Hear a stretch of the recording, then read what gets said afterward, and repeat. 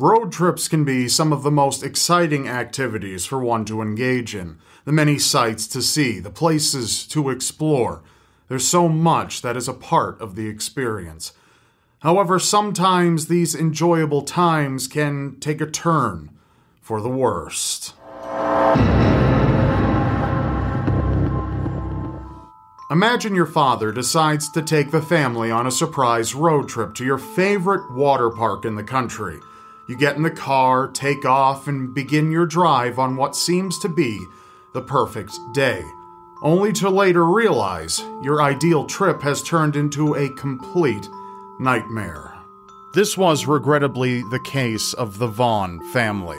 When Christopher Vaughn and his family were driving on Interstate 55 in northwestern Canada, he suddenly turned onto a secluded frontage road and announced that they were going on a surprise road trip to the Springfield Water Park.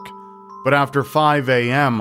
on June 14, 2007, Christopher pulled their SUV over. His wife, Kimberly, had no idea what was wrong.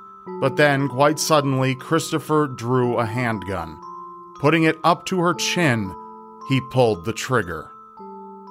The gunshot immediately woke up his sleeping children. Terrified, they cried for help, unable to comprehend the terrible event that had just transpired. Then, turning the gun on his children, Christopher once again began pulling the trigger. All three of his children were mercilessly shot to death. 12-year-old Abigail, 11-year-old Cassandra, and 10-year-old Blake. A state trooper eventually arrived on the scene and taped off the area all the way to a blood trail leading off the road. Authorities knew they needed to have a closer examination. Christopher Vaughn was later identified at a hospital where he had been treated for gunshot wounds. He stated when they pulled onto a frontage road while driving to the Springfield Water Park, his wife pulled a gun on him and their children before shooting herself in the head. However, not everyone was completely sold on Christopher's story. Authorities began to see that there were inconsistencies with his narrative.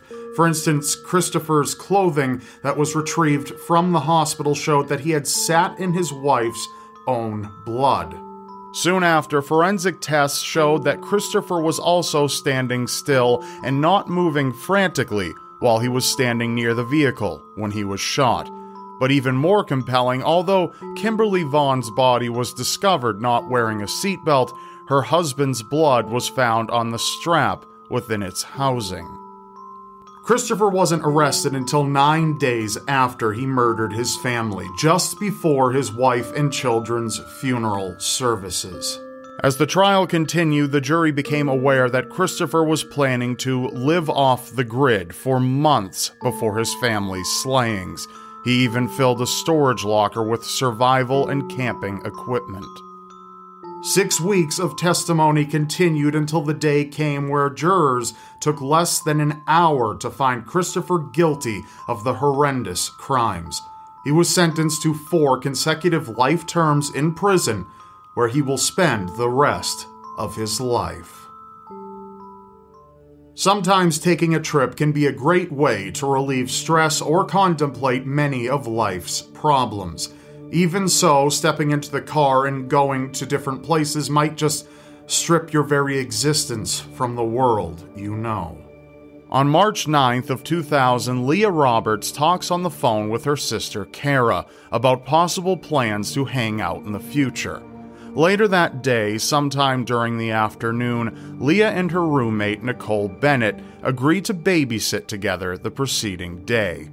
However, when Nicole returns from her job, she finds that Leah's 1993 white Jeep Cherokee is missing. As she investigates their room, she also finds that Leah herself is nowhere to be found. At first, Nicole doesn't give it a second thought, as Leah was known for leaving without prior notice ever since she dropped out of college. Unfortunately, the next day, Leah never showed up to the babysitting appointment, nor did she return home. By the following day, Nicole began to worry and fear something might have happened to her friend. In addition, other friends and family who expected to see her began calling, troubled that they had not heard from Leah in days. On March 13th, Kara Roberts reports her sister missing to authorities. The next day, Nicole and Kara search Leah's room and realize that a large amount of her clothing is missing. They also notice that Leah's cat Bea is also nowhere to be found.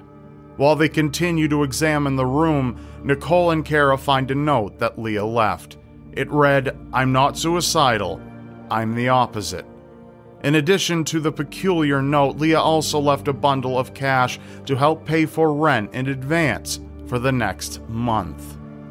Kara then decides to check her sister's financial records, since she has power of attorney over Leah's bank accounts. She then discovers that Leah withdrew several $1,000s on the afternoon of March 9th, consequently using her debit card to pay for a motel room near Memphis, Tennessee. Other transactions suggest that Leah was traveling along Interstate 40 before heading north on Interstate 5, reaching I-40's western end in California. Leah's final transaction was a gas purchase after midnight in Brook, Oregon on March 13th.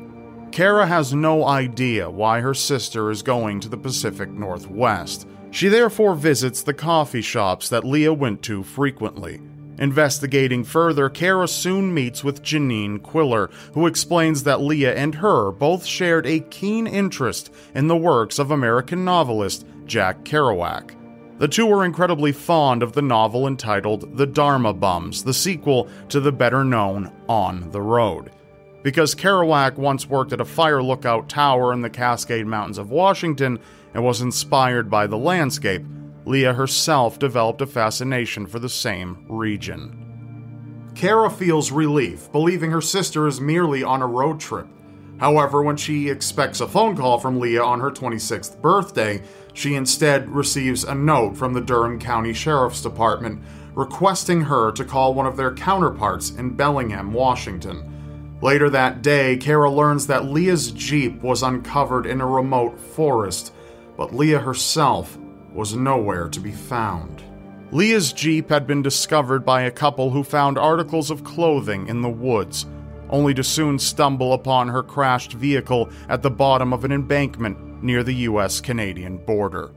Kara and her brother Heath subsequently fly to Washington to assist investigators with the case. They eventually find two witnesses, both men, who had talked to Leah in a restaurant about Kerouac and her plans. Interestingly enough, one of the men claims to have seen her leave with a third man named Barry, and even gave a description to police. Even so, all of the other customers that day could not confirm the third man's presence. Security footage was later recovered from the gas station that she had stopped at. In it, Leah appears to be doing well, but keeps peering towards the parking lot while waiting for her transaction. Many believe this suggests a traveling companion, perhaps the elusive Barry.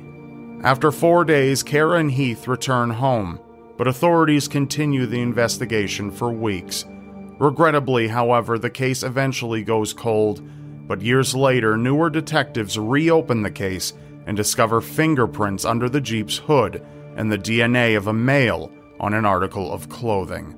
Although no match has turned up, authorities hope that one day it may be able to provide them and Leah's loved ones with answers that will solve her mystery. Thank you for watching, and I'll see you next time. Thanks to all of you for your support. The Seriously Strange podcast is made possible due in part to contributions made by our listeners like you.